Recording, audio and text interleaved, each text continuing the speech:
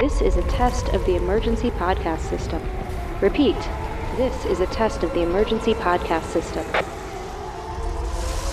Disaster Girls is an unironic excavation of disaster movies with profiles as high as the tallest volcano and as low as the Marianas Trench. In order to ensure your safety and enjoyment, please remain calm and keep your ears locked on your hosts, myself, Jordan Crucchiola, And me, Amanda Smith. Hello out there to all you disaster divas coming straight at you from 10,000 BC. It is I, Jordan Crucchiola. And it's me, Amanda Smith.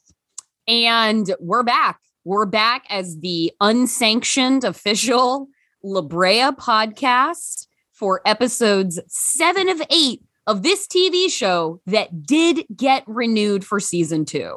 Thank God. I I was listening to our episodes 5 and 6 today because I had forgotten some of the things we had discussed in in those episodes. And as soon as I was like, oh, right, they shot a boa constrictor underwater.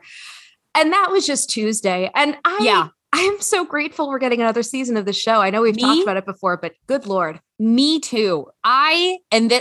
We finally, it had been happening before, but we finally got the delivery on the promise of how shitty the teenage son is in this show in this block of episodes, voting to fully banish his mother to the woods of 10,000 BC. So basically agreeing to kill his mother. Yes. He was like looked her in the eye because there's obviously the shooting of the pilot who, God, poor woman. She's been there for years. Some of them, much of the time by herself because her like mission partner was already dead.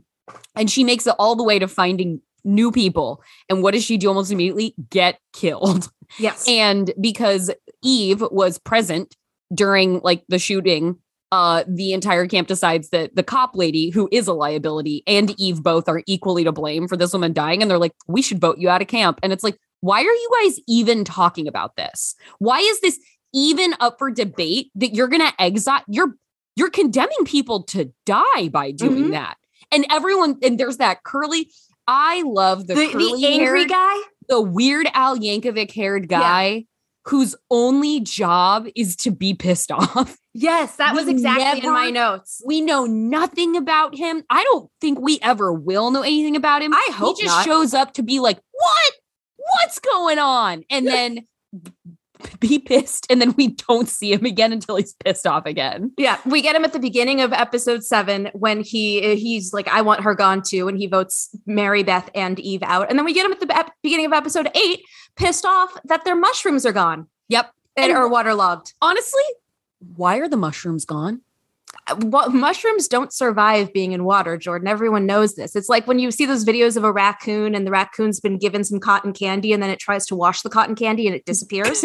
The same thing happens with mushrooms when you put them in a Tupperware and then it's filled with water. Because there's a big storm, guys, allegedly a big storm, first of all. And then after the storm, they're they're surveying the camp. They open up these Tupperwares they have and they're like, oh, good, great. The mushrooms are wet. And I was like, I think you can pull those out of the water and everything will be around it. One would think, but it has been, one of my favorite things about the show happened in these 2 episodes where we are back in present timeline and there's a chyron on the news that says the sinkhole 1 week later. I was like, wait, it's been because week? Every episode's a day. I was going to say it had not hit me until just then that each episode of this show is 1 day. Yes, that's I didn't think they'd been down there for months, but I thought maybe a month. No, and it's that's what's so crazy about 1 week later. That's what's so crazy about how quickly everything just completely collapses for all of them because my God. Jordan, the sloth eating everything was on day 3. It's been 4 days since the sloth ate everything. It's been 4 days since the sloth ate everything. Oh my God. What? That is fucking insane. Yeah. Yeah. No, this is when we talk about the speed of La Brea. That's what's so great is that the time, it's one of those things where the time is dilated. So every day feels like 7 days, but also it's all happening within a week. And it's which like is why it's so great. Season 2, where everybody can drive everywhere in a day, even if that means going from LA to Guerneville up in the San Francisco Bay Area, and make it back before the sun comes down. You can do all of those things. The amount of shit that happens, so when it's like, it's been a day, when they go check these mushrooms, it's been a couple hours. They're like, oh no, the mushrooms are underwater. And it's like, they've been sitting in water for maybe 45 minutes. And nobody, that information is presented, and the other person's like, there goes breakfast. It's like, nobody is countering this with, I'm just going to take the mushrooms out of the water. Nobody. I would like to think if this had been like 10 or 15 years ago when they were still doing webisodes as like included content, I'd like to think there's a webisode about like someone at the camp, maybe the gay couple that we've never gotten to see again. Yeah. The one of whom is ostensibly like cannot see anything because his glasses are missing, which that's right. Remember, that was several days ago. The like legally blind guy. That was several days ago. Yeah. I don't know what happened with him or his glasses. I would love to know more about him rather than Mary Beth and her shitty son. But yeah, we would get like a webisode of the two of them having to forage for more mushrooms if this were 2007. It like in this camp, like Eve, like knowing it's been a week, Eve has gone from like the queen of the camp to like being banished in a matter of minutes. And like the way, like we were talking about this in episode 1, how quickly people are like sharing information about each other, how that therapist, he's like spent probably 15 minutes with Eve, and he's like, you have to stop running from the truth, Eve. It's like, you just met. So, like the amount of information shared between these people and like the ways that they can feel disappointed by each other in really personal, to a really personal degree, is like, these are still strangers to you. All of you are strangers to each other. But I mean, this is why in my head, I'm like, I haven't watched Yellow Jackets, but I kind of feel like this it gives me the same experience as Yellow Jackets. I'm assuming it's identical, very similar, right? Very, very different. I loved that Mary Beth, with like one of her first things when they were all going to vote, and Eve was like, why are we voting to kick us out? And Mary Beth's response was, once someone's decided you're the bad guy, there's no changing their mind. I was like, Mary Beth, it has been 7 days, and you've been a bad guy person. Yeah, you have been a bad guy at every turn. Yeah, I can't blame any of these people for being like, well, Mary Beth's a bitch. Mary Beth's, the first time we met Mary Beth, she was hoarding food. Yeah. That's she has shot and killed someone and ruined their escape to get out, and she drew down on that woman, prompting the other woman to pull out a gun. That was Mary Beth's fault. Yes. Which, I mean, like, characterization wise, great job making a cop who won't accept personal responsibility. Yeah. But also not a character I want to spend an entire episode on.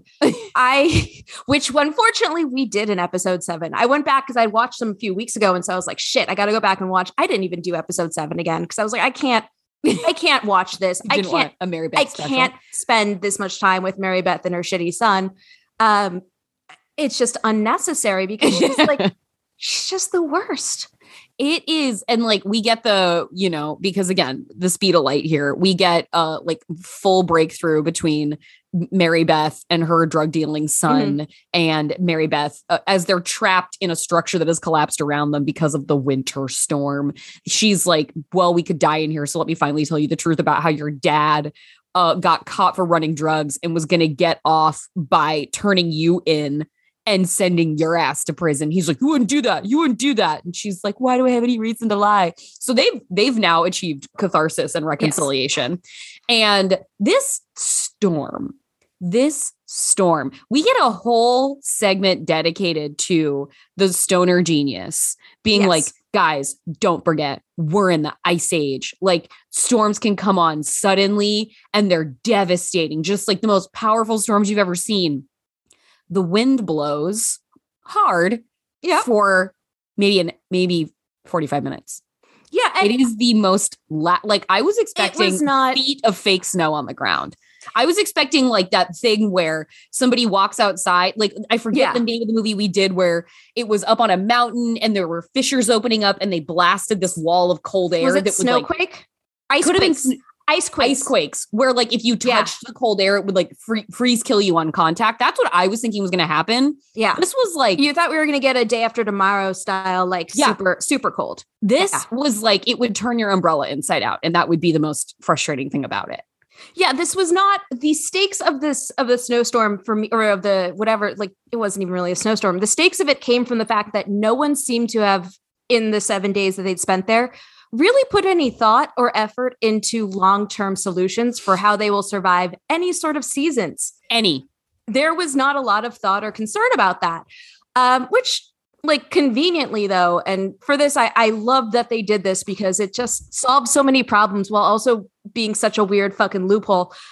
They end up finding a wardrobe trailer that has also fallen through the sinkhole. I really so like that. Jackets. I loved that. That was such a perfect LA thing to do. It was like, oh, that's a good idea. Yeah, that solves that problem. And it's like the storm of the century is about to arrive, and idiot son is like, I'm going to take this one guy's like, oh, I saw a truck ways away from here. Maybe it's got some stuff in it we can use for like tools because Mary Beth and her son get trapped, and they're They're trapped under like a bunch of cement, basically. The genius plan that Eve comes up with is we're going to take shovels and we're going to tunnel them out. I'm not saying that's a necessarily bad idea, but nobody seems to attempt using the shovels as levers to move the rocks. Nobody uses the simple machine of a lever to try and just lean large pieces of stone away from the shelter. They're just like, well, we're trying to pull on it and nothing's happening. It's like you have something to like create a fulcrum with and use science, and nobody's even trying. I was also confused because I didn't understand if this pile of rubble had been constructed to look like an igloo, or because it was like very dome shaped. It looked like someone had intentionally built the structure, in which it looked like the safest place to ride out the storm, frankly. Yeah. But if somebody could put the structure together, then theoretically one could potentially take it apart. Like those bricks shouldn't have been, or the slabs of concrete shouldn't have been so immovable. And like they had like, there were some large slabs that were just like, it's like they were standing straight up and then they fell to the side of it and they were leaning. It's like, all you have to do is get this piece upright and then you can shove it back down on the ground. And you have, again, metal shovels with which to try and leverage force. No, it's just the better option is using creating an IED instead. IED. You know who creates the IED? The guy whose anti-anxiety medication runs out, and then 8 minutes later, he's having a fucking full meltdown. You know, I don't want to reality index this show normally, but I will. I really wanted to ask you specifically about the immediate decline in the mental state of the man who's like, it's like Ativan. It's like an anti-anxiety medication. Yeah. He has complex PTSD, which he mentions he has PTSD because of what he saw in Afghanistan. Sure.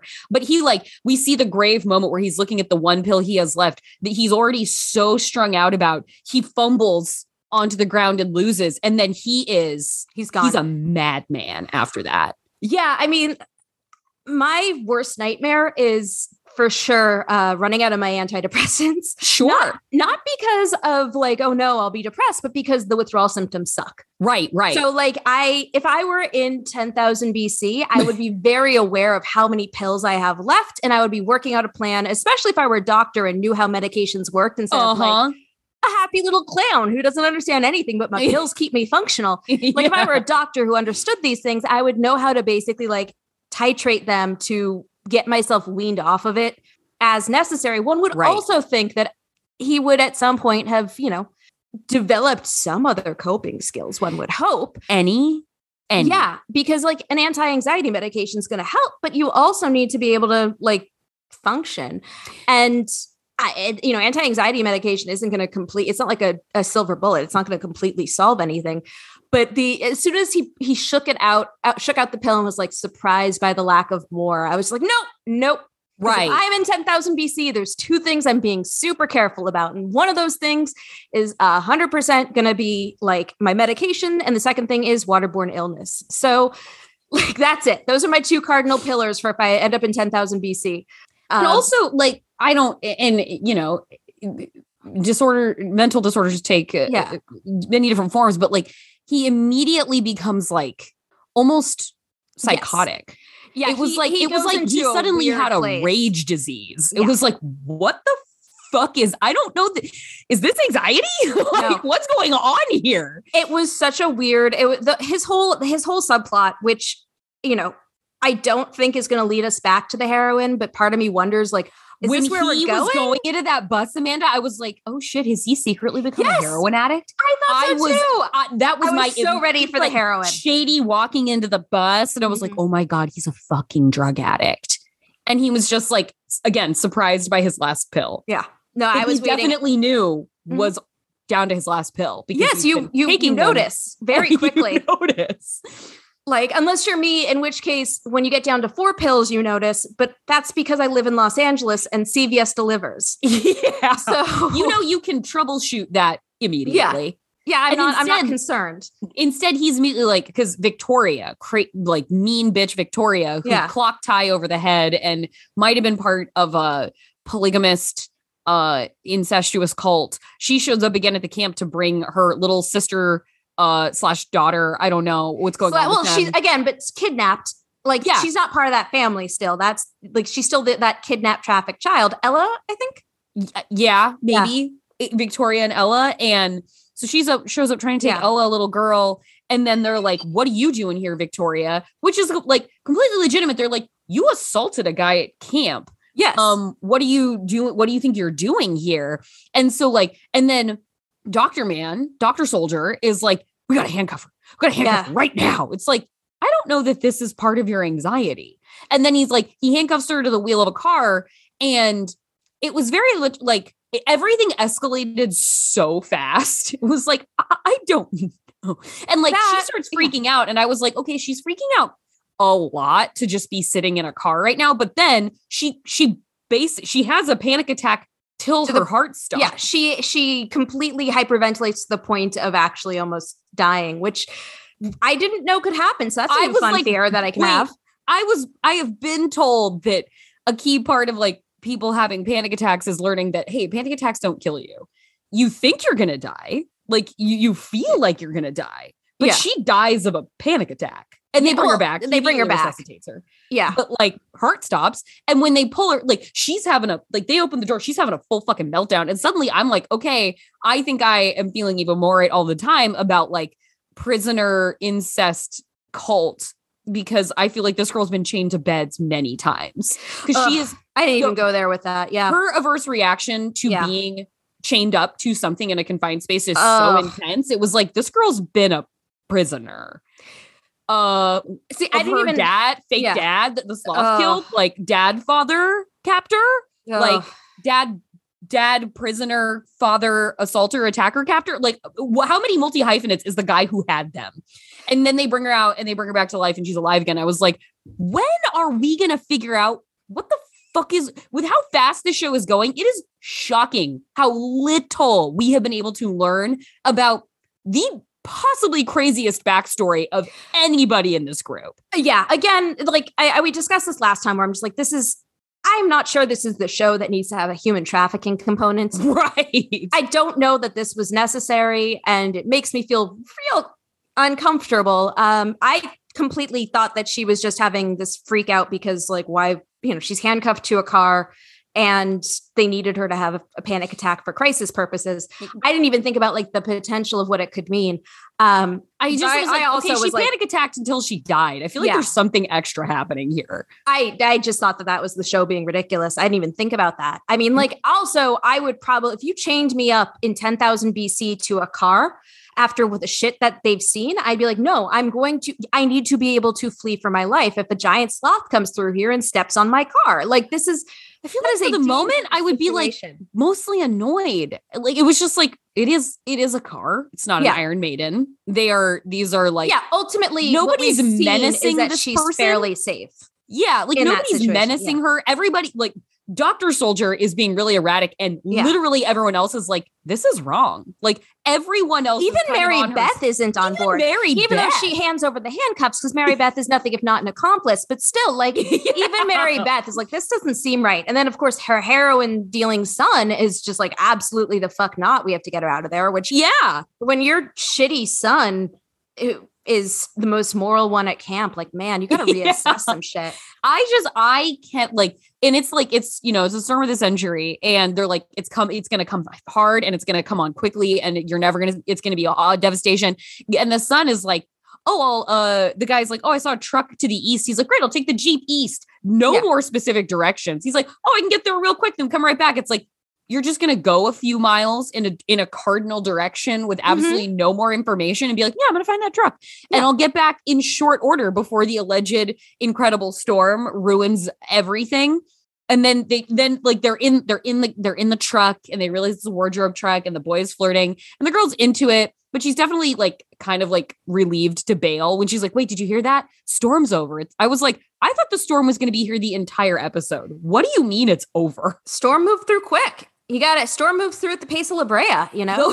Those birds were like, this is ominous, scary. Look at them fly away from the storm. And then just boom, done. Yeah, over. No, it was the son's ongoing desperate attempts to try to get with the girl. Oh my God. I mean, I'm not going to say it's not on brand for a terrible teenage boy. Yeah. But also, my dude. For fuck's sake. Come on. You have to at some point prioritize like hierarchy of needs here. Yes. And I feel like devastating storm where the entire camp might die. Priority on that one. Like even shitty sons have the ability, like when they're patrolling the woods later and he's flirting in episode 8 and he's flirting with her, with Riley. Like, okay, fine. Still, I'm not sure why I would trust him, especially as his mom, once I see that he's just like obsessed with this girl. I don't know why I would trust him to do anything at that point, because it's like, you're not competent. Especially you're very when like, distracted. Like when they go out on like the party to scour, because they find the little boy Silas with his preposterous hair running around the camp, and little Anakin Skywalker. Anakin. And they're like, well, we better like send out a surveillance party to see if there are any other spies around. And Riley and the son are going to like go off together. And the dad, who's like still like breaking apart because he just ran out of it. Like he hasn't had time to withdraw yet. And he's like, I don't want you going into the woods with him. You're just going to get distracted. And she's like, oh, now you care now. But then it's like, you don't, you just flip it on and off like a switch. But then she goes out into the woods and does exactly what her dad told her not to do, which was get distracted with the boy. It's like, turns out your dad was actually right about this one. You couldn't focus on the job while you were out there with this fucking idiot. Yes, with the only age-appropriate boy, so therefore the only distraction possible. With his goddamn, like, 1994 hair. Like, look, he's a weirdo, Betty. Oh my God. Right? Sorry, every time I see him, he just looks like a taller version of Dylan Sprouse. Like someone put Dylan Sprouse on the rack and then just stretched him out like Gumby. And gave him 90s hair. It's just a floppy teen boy hair. It is I want someone to fucking punch him. I desperately want him to get decked. I mean, I was hoping that, honestly, I'm rooting for the drug dealer to do it. The drug dealer, who I'm starting to side with more and more as jittery nerd, showed Riley and shithead son his gold. Like, yeah, my dude, how have you not learned yet? Stop showing people things the drug dealer likes. Yeah, Stop doing it. Don't show off gold bars. Like, this is not... No one wants this for you. And it's Civil War era gold. So they're like, maybe there was a rift in time that opened up at the time of the Civil War. So it's like meant to tell us how long this has been going on. But he maybe shouldn't be sharing that information with others when he's just gotten into trouble for, sharing information about the heroin with others. So like he needs to start learning some lessons. Yeah, he's not sharpening his skills out here like that. And meanwhile, topside, we have Gavin is having increasingly frequent visions about his wife caressing the hand of his best friend. And that sucks. And then this fucking guy, he's the first vision. He's in Dr. Nathan's, perhaps she's still employed by the government. Maybe she's just not anymore, because she seems to have a lot of time on her hands. He goes into her house and they're like planning an alternate route to get back to 10,000 BC. Because guess what? pilot who fucking got shot and killed down in 10,000 BC, that was her fiance or wife, either way. And so he has a vision when he sees a photo of them together in her home, and he's like, I saw Diana. I saw her. Yeah. And Dr. Nathan's like, what did you see? What did you see? And he's like, oh, nothing. It's not clear. And then you're like, oh, thank God he didn't tell her that the love of her life is dead. Yeah. Because surely a large thing that's motivating her to help him is to save her life partner. And then later on, he has another fucking vision. And he's like, I saw Diana. And she's like, what did you see? And he just like somberly doesn't answer. And it's like, you are seriously going to tell this woman right now? Yeah. That I don't know how Gavin isn't a better liar at this point about his visions.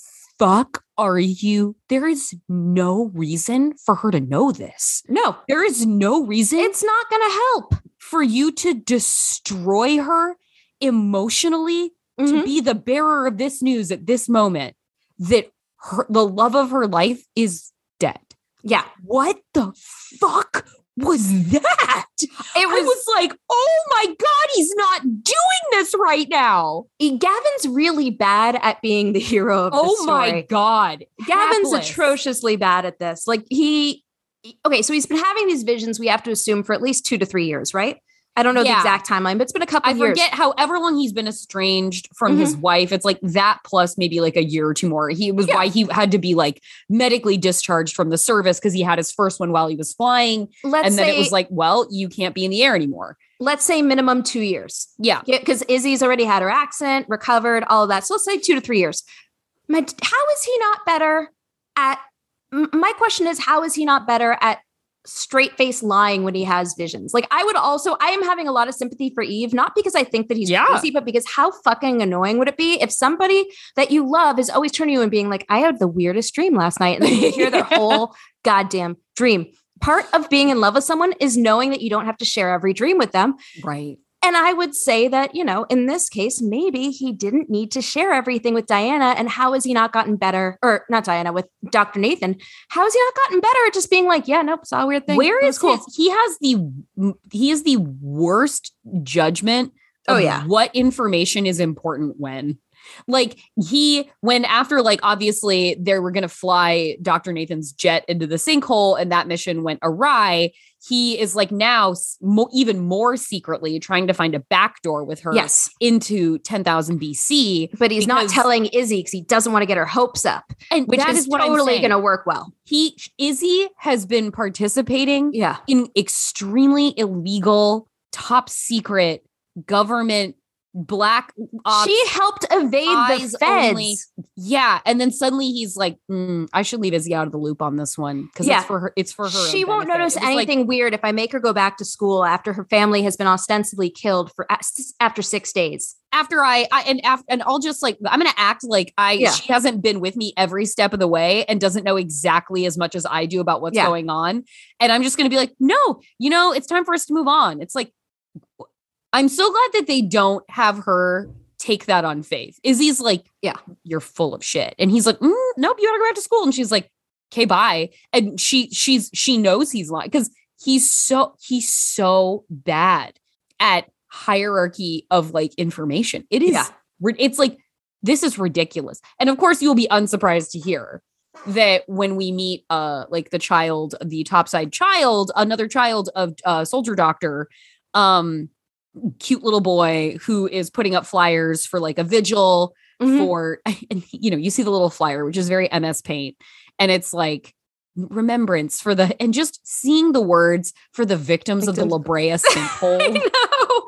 It really feels like they would have had a more like event-based, like it feels as if there should be more of a name to this thing that has happened. Or like something like The Leftovers, where it's just like, I forget what they call it in that show, but it's just like this really scary broad name. Like it's not The Vanishing, but it's something like The Vanishing. Yeah. Where it's like, wow, what an evocative word that like encompasses so much, but like tells you nothing specific. And this is just like a vigil for the victims of the La Brea sinkhole. I mean, it could have been the La Brea event, and that would have been very like, that sounds ominous. But the victims of the La Brea sinkhole sounds really funny. It is so like, and it just like that the camera holds on it for a minute. Like this this show makes me feel like the way Blind Spot made me feel. And I loved Blind Spot for that reason.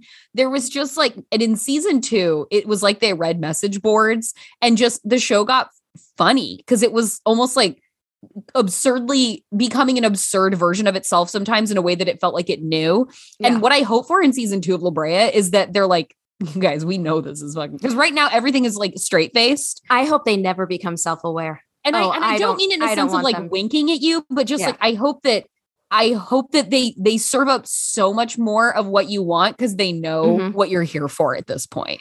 Yeah. Okay. That I get. I mean, I just want them to keep telling the story they think they're telling, because every time that they're trying to tell this story, it just is like, wow, this is so fucking wild. Yes. Yeah. Okay. Give me more. I mean, and as I was going to say, the only thought I had before was you will be unsurprised to know that when we meet the son of Dr. Soldier, that I was like, are they going to give Izzy a fucking love interest? Right. She's had criminally not enough to do. And are you going to, please don't tell me this is going to be a love interest. Also, just let Izzy be gay. Yeah, I couldn't tell if he was supposed to be a love interest. I couldn't tell if he was supposed to be a love interest or if he was like a cult recruiter. Yeah, he had big cult recruiter vibes to him. He was about, like coming to the vigil, and he was a real youth pastor. He was a real youth pastor with that just like poreless face and like permanent empathetic smile. It was like, you're unsettling. It was I could not figure out what his deal was in any way, shape, or form. Yeah, to be somebody who just gives you that really gentle voice and is like, you know, if you ever want to hang out with a group of like-minded individuals, like, yes, for you. It's like totally like, okay. And now we hold on to pieces of metal and expunge the thetans from our body kind of shit. I mean, I think that part of the weirdness of it too was the fact that like he was back in school too, because, you know, mom says I got to get back to life as normal, which again, it has been 7 days. Unbelievable. Since supposedly his sister and father died horribly. Yeah. Like this is the thing you don't actually maybe after a year, you can really start doing the work of piecing together what happened to you. Yeah. But the fact that he doesn't walk up to Izzy and be like, it's pretty fucked. We got to be here, huh? Yeah. No, he's just like right on board with this. This kid is coping. He is coping so well that it's unsettling. He's like, you know, what's really helped me is talking to people who've gone through this too. It's like, how are you talking to anyone about this yet? Like, how have you found a survivors group, a like leftovers group? You are 16 and this was not even a whole week ago yet. Yeah, no, it was like they were going to have the Steve Rogers leading the blip, leading the blip survivors group. I mean, it was that level of like, of organization, which I was first given. Yeah. That, and that's they still like have 5 years after the snap. Yeah. And they have like a sadness board up. So I'm not fully sure how they're all moving past the sadness board stage and on into like, we're going to have a vigil and recover. Like, no. And this also seems like more because I do believe that Zira Gorecki is a tall person. And they keep framing people to make them look like they're her same height. And it's funny to me. That guy absolutely was 5'6". Yeah, that's a Hollywood actor. That was a little short man for sure. Yeah. It's like she's looking down at you, son. Yeah. It was, oh God. I think this show is filmed in Australia. It is. It is filmed in Australia. I love the part, like, because Izzy, fed up with being lied to, cuts school one day and dad's like, I think I know where to find her. And he goes to meet her on a beach. And I was like, look at that beach masquerading as Venice. Look at that Australian beach. They tried. I mean, I felt like there were mountains in the background, which I appreciated. They might have painted them in, but I appreciate that they tried to give like the scenery, the mountain backdrop of the way like the water was like lapping up against the sand. I was like, in no spot, unless there's like that one alcove around Venice that this terrain is in no way similar to, that is not the coastline of Los Angeles. No, we have actually, we have the waves. That's just what it is. Yeah. It was like, well, that's adorable. Yeah. And the way they show you palm trees, but they don't like really show you like wide shots of where they are, because it would be like, well, also those palm trees that they show, like if they're having the memorial over by the sinkhole, those are Beverly Hills palm trees. Yeah, they are. Those are like, especially the alternating heights. Like that's a Cannon Drive, Beverly Drive. Yeah, lining either side of the street. Very like, you know, that shot in the Bling Ring. Yeah, when they're driving through, going to Rodeo Drive. Yeah, that is an iconically Beverly Hills landscaping choice. Not so much once you get into the Miracle Mile Museum Row area. It is. And where the fuck is Ione Skye? I don't know. I feel like, why isn't she part of this gang? Like, why isn't she part of the Discovery? I don't know. And I don't know when she's going to have a big moment in episodes 9 and 10. I don't understand why really we keep easy way to continue involving her in the show, to just be like, I'm not letting you go through this alone. Yeah. Count me in.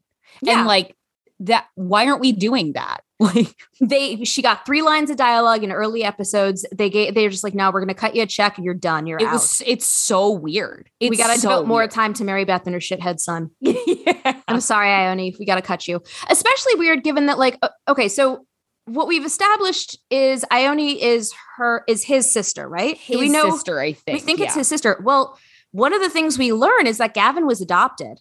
And because guys, we got a big reveal coming at the end of episode 8. I'm so mad you didn't text me after the reveal, because when I tell you the way that I screamed, I was like, this is it. Like my prevailing thought was, this is so La Brea. This is La Brea gonna La Brea right here. Yeah. And I like what, first of all, just like a superficial question. How are the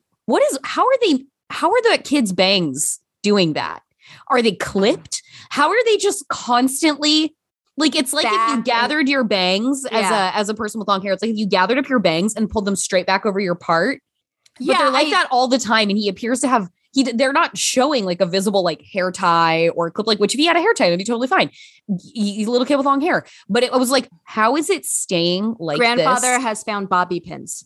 It's truly, it's like it's been bobby pinned back. Yeah. He looks like an 8th grader in 1999. It's with that styling hair. Choices of that hair, everything about that wig. That hair weird. Goes with a fitted baby doll tee that has like the mini pirate puffy sleeves.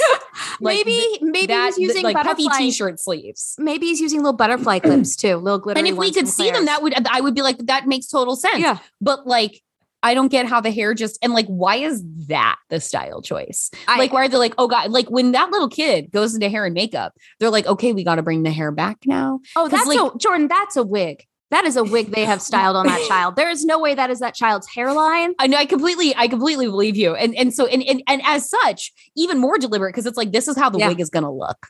It's not like, oh, he's going to have kid hair and like, we'll put product in it. But like, for the most part, like we want a natural look. If this is a wig, what the fuck is this? They were going in the same way that they have. So this is like Kate Mara reshoots wig in Fantastic Four level hair. Yes. That is exactly what that's why I keep saying it's a wig, because like the texture of it is so clearly just a weird synthetic. Yeah.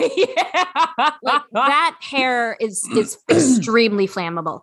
It is so the little kid's doing a fine enough job, and he's low maintenance. He's not an annoying disaster child. No, he's like chill, pretty quiet. The chillest prehistoric child ever to ride in a Jeep. So after they find him, and they call that out. I love when Eve's like, "Is this your first time in a car?" Well, that's also like, but I love that they called it out. But also, I was like, "Yeah, no shit, Eve. It's his first time in a car. The kid is wearing bear skin. Like he is a child in 10,000 BC. It's everybody's first time seeing a car."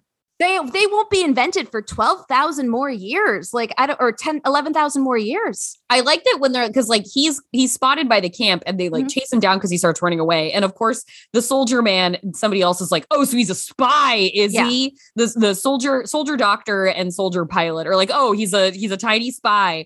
And then when they decide to take him back to his camp, because they're like, we're going to die out here if we don't learn how to live off the land. Yeah, and we need to beg fully the locals. Pilgrim the situation, which is embarrassing for everybody. They're like, we need the locals to teach us how to work the land. So we're going to take the kid home and be like, look, we brought your kid home. Don't you want to help us? But they're like, oh, he fell. And so we bandaged him up. It's like, you omitted the part about you chasing him. Yeah. He fell because he had adults running after him. Yeah. Through the woods. Accusing him of being a spy. Yeah.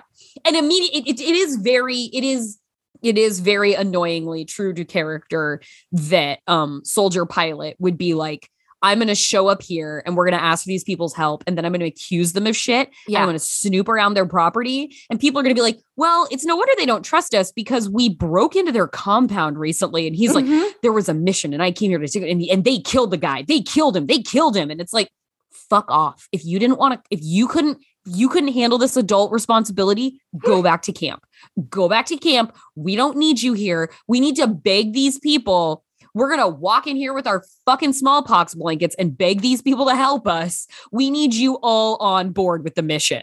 Yeah. And also, I don't know what okay. So once you accuse the people that you're vastly outnumbered by, who know the lay of the land, who have weapons, who have already shown that they've bested you once. Yep.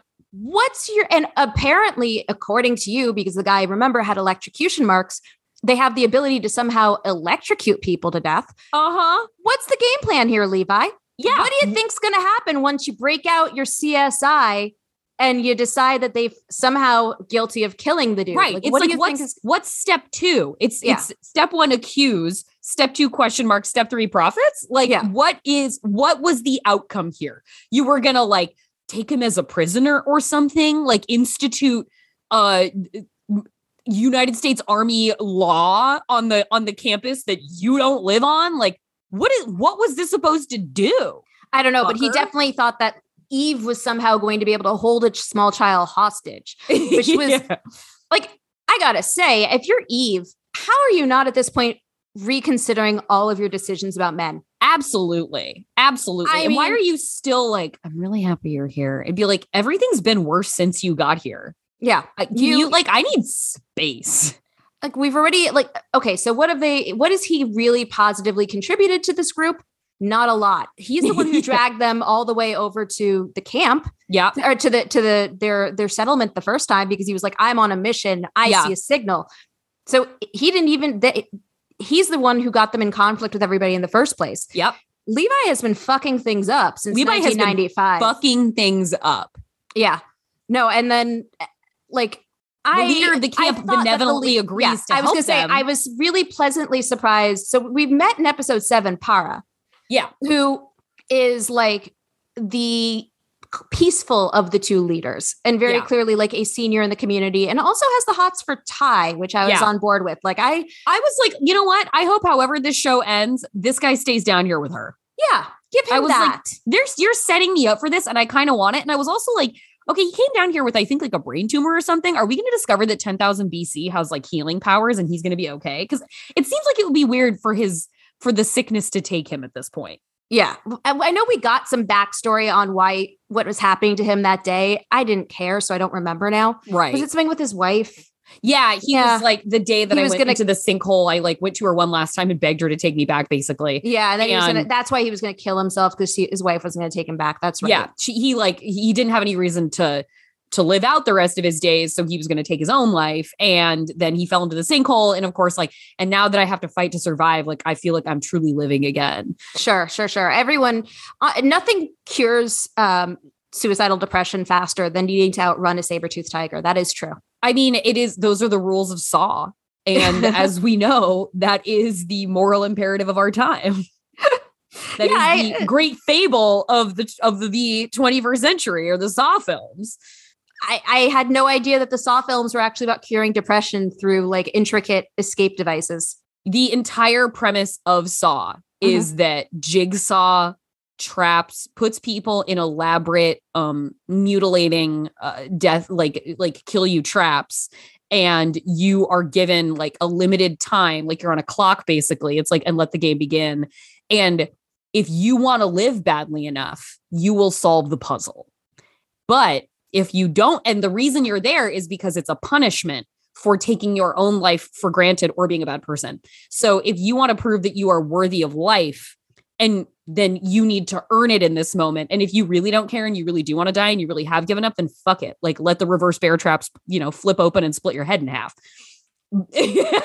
Amanda's You can't see my face right now, but this is actually somehow worse than I thought. Yeah. The whole thing is Jigsaw is like fancies himself like a great moral authority. And Jigsaw was the first positivity culture influencer. He's a posy vibes guy. He's a posy vibes guy. And so like, yeah, that first death, that like iconic reverse bear trap from the first one, that woman is like, she wakes up in this chair, and once she moves hard enough, she pulls the trigger to like set the countdown clock. And her labyrinth, the thing she has to solve is there's a dead body in the room in front of you. The key is inside of him.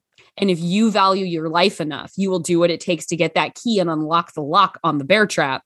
And then you will be free. You will be free. And so, of course, when she starts cutting him open, she realizes he's alive. So then she has to further make the choice. Is your life worth it to keep going regardless of what you know you're about to do? And she does it. She opens him up. She gets the key. She unlocks herself. She frees herself. And so she has earned the right to go on. And that's what jigsaw traps are. It's terrible. Yeah. And oftentimes they're like her character is a junkie, and it's always characters who have started doing like terrible things as a result of like their own narcissisms or addictions or self-involvement. I really like 6 actually, because the whole jigsaw maze is like filled with like predatory lenders and bankers. Like it really goes topical in that one, and is like, this person denied insurance claims to cancer patients. And the person going through the maze, they have to like decide who lives and dies. Like, is this person worthy of life? You have to make the call. And that, so like, it becomes like a trial thing of like having other people's lives in your hand as well. So yeah, they're all morality plays. They're all morality plays. I'm sorry. This is just so like, I didn't realize there was this whole other layer to Saw. I am unsettled in new ways now with this knowledge. And bothered. So Ty is basically a character in a Saw movie at this point. Yeah, the first one, like Carrie Elwes is in it, and he's like chained up to a pipe. And it's like, if you really want to get the key to get out of here, it's just far enough away to where the hacksaw provided within reach of you will allow you to cut off your foot to get out of here. So it's those kind of things. Is Jigsaw then providing him with like insurance money for the subsequent, like, you know, the parts he's going to need? Like, I think he's a doctor, Carrie Elwes' character specifically, so he'll probably be fine when he's out. Like, he's still financially comfortable enough to like feel the aftermath. I mean, that's so much that I feel like that's very irresponsible of Jigsaw. Like, unless he's providing some sort, like this woman who kills a man in order to live, like, he needs to provide her with some sort of aftercare services. Well, she becomes his most devout follower. And so she does that come with health insurance? Perhaps. I don't know what his plan is. I don't know what his insurance plan is, but he does gather followers throughout the course of the series. So that could always be a choice. Like, do you want to get on the Jigsaw insurance plan? Come with me. Yeah, like that which is, you know, why we need a universal health care so that you aren't beholden to your employer. You have flexibility. Because like if your options are, I can cut off my foot, Jigsaw, and live, but then I don't have health insurance because I don't have a job. Yeah. Or I can join Jigsaw and torture people. That kind of does actually sound like the healthcare system. Yeah. Like this is not. Yeah. Like, I mean, predatory lenders, I feel like they're bad and it's bad. But if it's like a low level person, I mean, what are they supposed to do? You need health insurance. They end up in a jigsaw trap where they have acid injections into their body. They melt from the inside out. And this is why, like, okay, one of the we're so sidetracked now, but I know I'm upset. And what was the movie with the Allison Pill or Lohman, one of the Allisons, and there's a goat and there's like a woman who curses her after she won't give her a bank loan. Oh, Allison Lohman in we covered it on the Odds Pod. It's a Sam Raimi movie. Yeah. Go to Hell, I think. Yes. I did not watch the whole movie because I am a coward. So I had to leave and just sat outside in Pacific Theaters reading while my boyfriend and his friends watched the movie. But I did feel in the first act very bad for her because, I mean, she has to reject this woman's bank loan, but also she's not the bank. Yeah. Drag me to hell. Yeah. That's not her decision. Mm-hmm. That is not her choice. So I'm sorry, but you know, Jigsaw, if you're there's a lot higher up that chain you got to go before you can get someone who's justified in making them saw off a foot. Alison Lohman's character would definitely have ended up in a saw trap for that. Right. And I'm saying that's fucked up. Yeah, I thought it was really fucked up that she got cursed because like lady's just doing her job. Yeah, like, it's really a heartbreaker. Yeah. Like that's not an indictment of the banking system. That's an indictment of having to work a daily job. It'd be like if I didn't sell someone an engagement ring at a discounted price because I have no ability to discount. And they're like, fuck yes, you. And in 3 days, you'll be cursed by a demon. It's like, well, I would love to do this for you. I have no ability to. I like my job and having health insurance more than you need this. Yeah. So yes, so in 10,000 BC, So the show Ty ends up being cared for by the head of the community, and she takes the shine to him. So when they go back to the community, and they're like, "Hey, we need your help," and they realize she's the leader. She's like immediately willing to be like, "Yeah, you know what?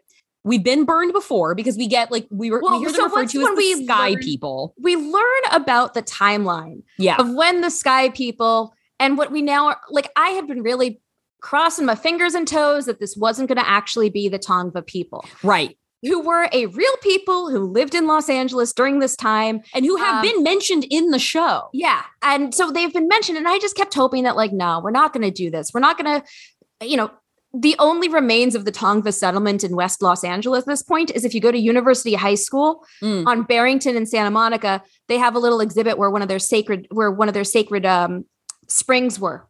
And so you can actually go and see like a Tongva hut, and they have like a cultural center for it. But their sacred spring is now located on a high school property. Yes. And so it feels real weird to be like, and also the Tongva are going to be characters here. And so I was really like, yeah, this is going to be an alternate timeline where we're not going to deal with the Tongva culture at all. And so we don't have to deal with all of that kind of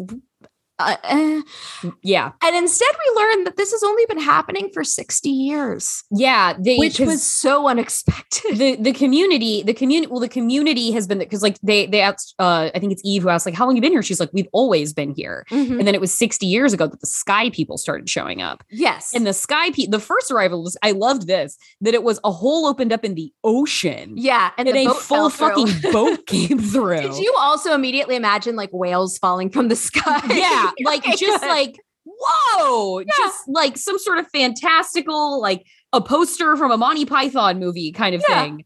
And a whale in a full ass boat just falling through the sky. The Adventures of Baron Munchausen in 10,000 BC. And then like, and then when they made it ashore, like we tried to welcome them. They immediately and then like after years and years of war, the ones that were left became like we started sharing each other's culture, and we came to good terms. And we also learn in this moment that she's like, we'll teach you the ways of like trading with the other villages. And Eve's like, there are more. And she's like, yeah, a lot of them. And we'll make introductions when the time is right. So like you can already see future seasons happening where it's like, and then we meet this tribe, and then we meet this tribe. Yes. When Eve was surprised by that, and I was like, yeah, no, Eve, what did you think? Yeah. Like, are you unfamiliar with the concept of like First Peoples here? How is this a surprise to you? Pretty established and thriving, self-sufficient community. Yeah. You really think this is the only group of people here? It was Eve's weird, like, shock to if anything, again, I would have been shocked. Like, it was 60 years ago. Yeah. That is not a long time. No. It's like a generation. One culture. There are still Silas is old as shit. Like Silas is 60 at least. Yeah. Kara seems like she's 40. Like, it's not as if these are young people here, and they are all speaking English with like, and their culture has been completely subsumed in 60 years, which is an impressive amount of colonization happening.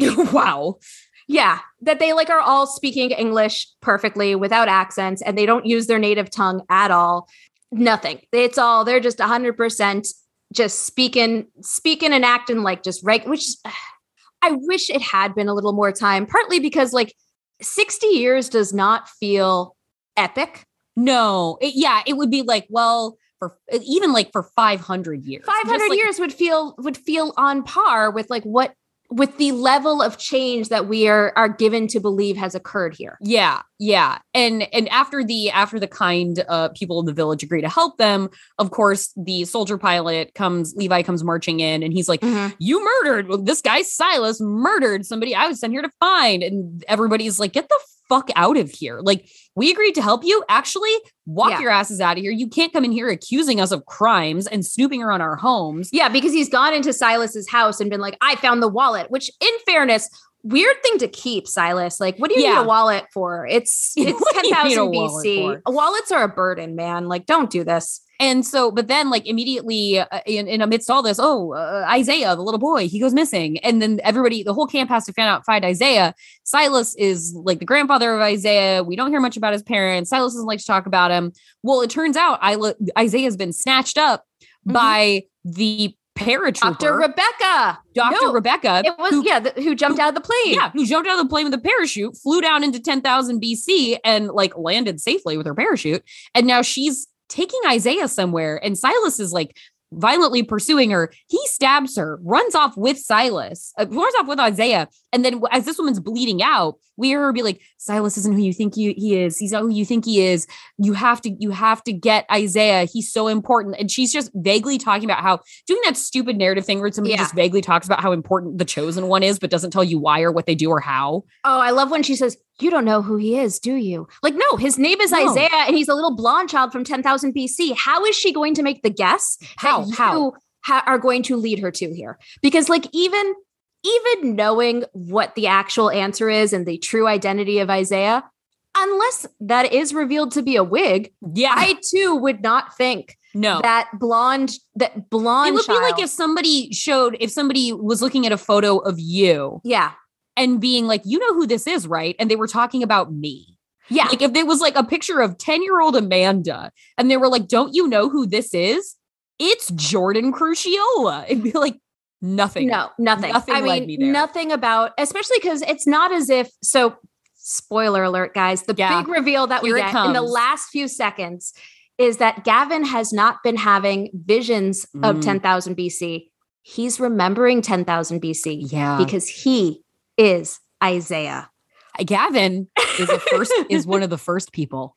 A time traveling first people who was found wandering to Panga. Man. Yep. A First Nation individual. Apparently. Wow. Who traveled from 10,000 BC to the present with his sister, who I'm assuming at this point is Ella. Interesting. Yeah. That's because they make a moment out of Ella meeting Isaiah and being like, hey, I'm Ella. Yeah. And it's like, oh, it's going to be her little kid friend down here. But then like what we get in episode 8 as well is they find, because Gavin doesn't have any memories from before his adoption, but he goes to the church where he was like left on the doorstep. And it turns out actually the clergy found him walking aimlessly down the road with a girl. And so they took them in, then adoption happened. They were separated, the kids. And so now Dr. Nathan and him have set out to find the girl that he was with. And they do end up identifying her. She has a fucking art gallery in Silver Lake, fortunately, where she has made a very obviously CGI'd sculpture of the hand symbol that appears in 10,000 BC. And because as we've learned about this group of people, they are nothing if not subtle. And and that subtlety carries over when like Ella's being evasive, or Ella. Yeah, I think so. Cause he's like, that's Ella. I think that's Ella. Like in the present, like that's her name. Is that her name in the present? I thought it was something else. That's her name in the present because they go looking for her and then he sees like a reflection in a window and he turns around and there's like a shitty car and he's like, I think that's Ella. And he starts like pointing and running at her. And of course she speeds away. It's like, there's a strange man running at your car. It's Los Angeles. No subtlety happening. Not just like, hey, excuse me, just like, hey, look at that, there she is, and starts running at the car and she speeds away. And they're like, oh, she's got a house in Topanga Canyon. So Dr. Nathan, Izzy, and Dad all go to the house in Topanga Canyon where they find a filled-in sinkhole. And that's when he starts seeing reflections of himself in the water in 10,000 BC. And there's Isaiah. Yep. And so we learned that scar he's always had on his hand that up until now, I haven't even noticed. Not once. This scar, he's always wondered where it came from. It apparently came from when he fell while being outside the camp and being chased by his adult wife. By his adult wife. Yep. So Yeah. So Gavin is a time traveler, which if you had asked me at the start of this show to make any guesses, and we even made some guesses last time about like, what do we think's happening? And my guess was like, oh, I think that he's in like a Groundhog Day situation or something. Never could I have gone, oh yeah, that little blonde child will become the black-haired adult dude having visions. Would not, could not there are no breadcrumbs that we could have followed. And I love that for this show. I do too. I wouldn't want it any other way. Yeah. I wouldn't want it any other way. I love that they mentioned Lost in these two episodes. They mentioned it so many good. Every Let's time just bring it up. They name check it like every few episodes. It's just like, yeah, like, you know how they blew up the hatch on Lost? Oh, that won't work for us. They bring it up just to be like, guys, we know. Which they end up blowing it up, which so that was in episode 7 when they're trying to get Mary Beth and her shitty son out. Yeah. They do end up completely destroying with the shock paddles, the heart. Oh, a defibrillator. Right. They destroy a defibrillator, which again, like, I'm sorry, but you need that defibrillator a lot more than you need Mary Beth. Yeah, you do. Like that. Yeah, you do. Let's do good, good of the group versus good of the single person here. Yeah. No, guys, you're about to send Mary Beth out into the woods anyway. Yeah. Her son, put her out to pasture. Yeah, just let's not ruin. You guys are definitely going to need that defibrillator, just like you guys were going to need the heroin again. Like, why are you blowing through medical equipment that you're very clearly going to need in a time when there's no medical equipment available to you? Yeah, you don't even know how to till the land. So don't take away the meager resources that you have. I feel like if they found a bunch of needles that had penicillin in it, they would just like squirt out the penicillin and then use the needles to try to dig out Mary Beth. Yeah. I mean, got to get Mary Beth out. Yeah. That's the level of logic and like forethought they're all showing here. Yeah. You got to get Mary Beth out. So does that bring us to the end of episode 8, episode 7 and 8 of La Brea? I'm so glad we have two more. Excited. I'm so glad we have 2 more. Man, I can't wait to see the concerned faces that Zira Gorecki's going to make at all the information she's finding out. What if I cannot wait. What if Ione Skye just like at the end of all of this walks out of one of the huts? Yeah. And it's revealed that Ione Skye has been like the ringleader behind all of this. Yeah. Like there's a wonderful, anytime you get a like surprise, this is next season's big bad moment. Mm-hmm. That is such a gift. Oh, I love those. That is such a gift. Do you think, because I feel like we haven't gotten it yet, refresh my memory, have we gotten this animal or not? Have we gotten a mastodon or woolly mammoth yet? I don't think we have. I don't think we have either. So we have to have that in episodes 9 or 10, right? Like that has to be something they've been sitting on to be like, no, everyone's waiting for it. We gotta give it to them slowly. Do you think that like, because like with how slowly they're moving, do you think at a certain point, will we yellow jackets it and will it be like, guys, it's winter? Like, cause it seems like that's a game changer. Like when it gets cold out. Yeah. I mean, I don't know when we are in time in the months anyway. Yeah. Like is time the seasons, the season timing the same thing? Well, we know that they're in school. So it has to be sometime September through May. Yeah. So it's not going to be summer months. We got to be somewhere in the fall to winter months. But what we don't know is where within those we are. I don't think Riley, I have to assume we're in spring because Riley, I don't think the show has thought about this, but Riley has had time to be in school and then drop her major. Yeah. So I would assume she is through the first semester. Yeah, first semester. Like that's a first semester thing, unless she's in like a UC school, in which case she's on the quarter system. She's going to UCLA. Like, that's true. So she could be on the quarter system. So this could be. And when they're talking, he's like. He's talking about how like his school he applied to go to was UCLA, the annoying teenage son. That's right. And he's like, you wouldn't have, yeah. And she's like, oh, well, you think I would have, he's like, oh, I wonder if we would have bumped into each other on campus. She's like, you think I would have noticed a freshman? She's like, I would have made an exception for you. It's like, no, you wouldn't have. No.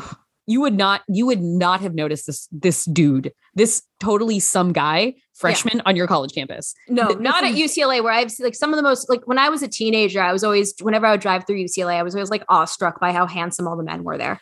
It's UCLA. It's UCLA. There's so many just attractive dudes on frat row. Like, it's like, let's not act like this is any more than a situation of utter like scarcity. Yeah, no, this in the same way that, Emmy Rossum is wound up being Jake Gyllenhaal's like winter wife because that was the only choice. This is Riley. I mean, who else is Riley going to go with here? The drug dealer. Yeah, that's what would actually happen.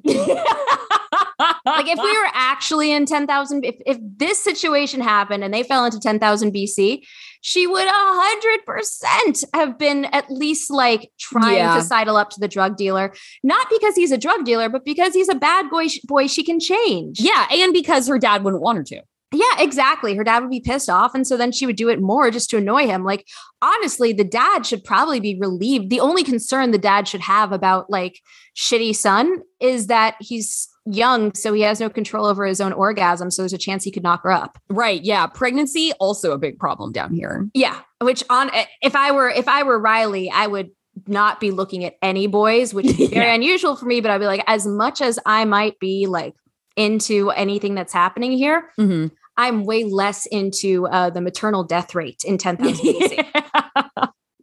So what is, and on the note of maternal death rate, what are we covering next week, Amanda? Well, something almost as exciting as La Brea.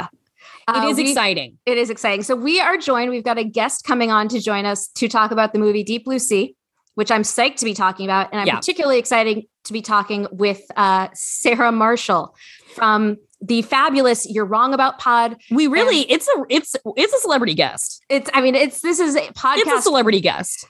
The fact that we got Alex, who is her co-host on the You Are Good podcast, a feelings podcast about movies, is super exciting. And then on top of that, now we've got the second half of that with Sarah. So I'm really hoping this can opportunistically triangulate us into getting Jamie Loftus.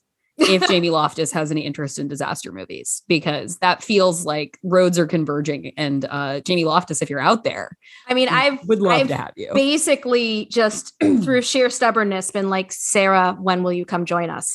And so I think that we can do that with Jamie as well, just through sheer stubbornness. Yeah, here's me shouting you out, Jamie Loftus. That I will tag you when I post this episode. So there it is. So Deep Blue Sea is available on all the streaming services. Mm-hmm.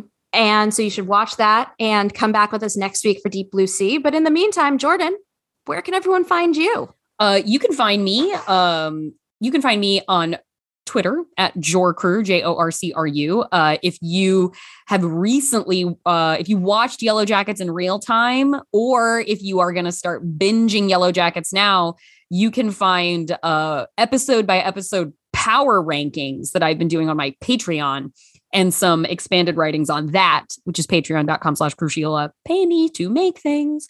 And then there's the Feeling Seen pod on Maximum Fun. Guests like Michael Jai White, Emily Vanderwerf. We are covering the bases here, friends. And, check out the Oddsterion pod. There's always a stash of horror content waiting for you. There's so many hours of Jordan, you guys. Oh, yeah. And I'm about to start recording a movie robots pod with my dear friend Margot Carlson. And so we're going to do a podcast about robot politics and film. And I'm very excited. Oh my God. Another podcast. It's the next season of the whole movie podcast, really. There's been Simple Favor, there was Neon Demon, and then my next focus for the whole movie pod will be robot politics with Margot, who is really truly an expert in robot politics. Fantastic. I'm excited to hear the ins and outs of robot politics. Yeah, we are on the side of, if there is not in like a Terminator sense necessarily, but if it becomes a like robot v humans war, like iRobot style more, we will be robot sympathizers. We will spy for the robot side. Oh, so the thing that I texted you about the human men like berating their AI girlfriends was very on brand. I immediately texted that to Margo. Oh, okay. To which she very appropriately responded, with every, invent any new technology and men will find a way to use it to abuse women. Yep, that sounds about right. Which is correct. Yeah. No, they'll find a way to fuck it and then abuse women. Yeah. Yeah. All right. We had a review the other day that was like, it was a great podcast until they started talking about their politics. And I was like, well, I mean, that's the highest praise one could really ask for us. Right. As somebody who often writes and talks about horror, I get that a lot. Yeah. We're fun. We're a fun time right up until we bring our stupid liberal politics into into these things. So I apologize for that, guys, that we have opinions and aren't just here to be funny little dancing monkeys for you. Yeah, to be your sex robots. We did actually, before we ask for Jason, where we can find Jason, I did want to shout out, we had a really nice review. Oh, okay. New review from, well, not super new, it's from December, but why isn't this the official podcast of La Brea? NBC, what are you doing? What are you doing? I would have watched 1, maybe 2 episodes of La Brea before giving up on it. But listening to this podcast has made it 10,000 times more enjoyable. And now I am hooked. That's really good. I'm not a podcast person, but I love this podcast. As soon as I heard them start analyzing the feasibility of ensuring a dinosaur theme park in Jurassic Park, I knew this was something special. Thank you for this gift to the world. That is a wonderful review. Thank you so much. Thank you for that review, Seattle Traveler. That was fucking delightful. Yeah. And really highlights all of the things that really we have going for us. I would argue, including including our ongoing dispute with Amanda about the whether or not Indominus Rex would exist. Well, I recognize that you guys are wrong about this. And Amanda, it's the same thing as whatever Rule 34. Like if it exists, there's porn of it. It's if you can make dinosaurs, you'll make whatever kind of dinosaur you can think of. You will absolutely. If you can make a dinosaur, you will make the craziest dinosaur. Think you was wrong, but whatever. We're not gonna rehash this. We're not going to rehash this because we spend too much time in the back end of our episodes already with like nonsense. So and we've already talked about Saw for a really long time. Yeah, we did do a good digression there. Jason, where can we find you? Yeah, I'm going to keep it simple. You can find me wherever you go at Jason Halftones. Excellent. There it is. And then just because it popped into my head and thinking about longstanding conversation with this pod, I'm going to say because I got to bring him up when I was home over the holidays and explain to somebody else the ongoing hatred on this podcast for the Shantix turkey. Just going to say, fuck the Shantix turkey for no other reason than I can. That's a reasonable thing to say. I feel like we haven't seen the Shantix turkey in a while. Like, I haven't. I don't think I've seen him on any of the streaming ads. I unfortunately still have to see the Charmin bears, but it seems like the Shantix turkey. Goddamn Charmin bears. Sick. I hate it so much. I hate everything about the Charmin bears so much, even though they make good toilet paper. But I don't need to know that. I don't need to know anything about bears poop. Like, I don't. You know what I'm opposed to? The idea that bears need to wipe. Yeah, that kind of seems like so industrialized bears that they must now use a toilet and wipe. What have we done to them that we've what have we done to bears? That we've brought them into a society and forced them to use toilets. Yeah, like it was working out. It was fine. Does a bear shit in the woods? The entire crux of that suggests that yes, they do. Yeah, and they don't. So they need nothing else. They do not need toilet paper. What have we done to bears? Yeah, put them on skates and domesticate them. That's what we've done a little bit to bears. Yeah, I think there's some sins to be atoned for. Yeah, there are. I would argue that making them use toilet paper is the worst. It's pretty bad. I mean, that's worse than eradicating them from the entirety of the UK. Like we killed all the bears all the native bears in California and all the native bears in the UK. Oof. But the bear that's on the California flag, extinct. Gone. Yeah. Gone. Y'all have seen that video, right, of the bear trying to get in that woman's house? The woman that just keeps going, Angela? Yes! Angela. It's a bear. Angela. Domestication. They're like, this is my house now. I actually, in my head, that whole story is that Angela's been turned into a bear. And it's sort of like it's like the moment in Big where he wakes up in his childhood bed and he's like, so Angela is just trying to get home and does it. She's like, I've turned into a bear. Why is Debbie not letting me back into the house? I just want to be able to come back in and have my Zinfandel. All right. We're sending you off, guys. Get ready for Deep Blue Sea. Deep Blue Sea. I'm Amanda Smith Says on Twitter. We're disaster_pod on Twitter. We're disastergirlspod@gmail.com. Please, guys, rate and review us. Give us 5 stars. Do all of the things. And yeah, we'll see y'all back next week for Sarah Marshall with Deep Blue Sea. Bye. Bye, everybody.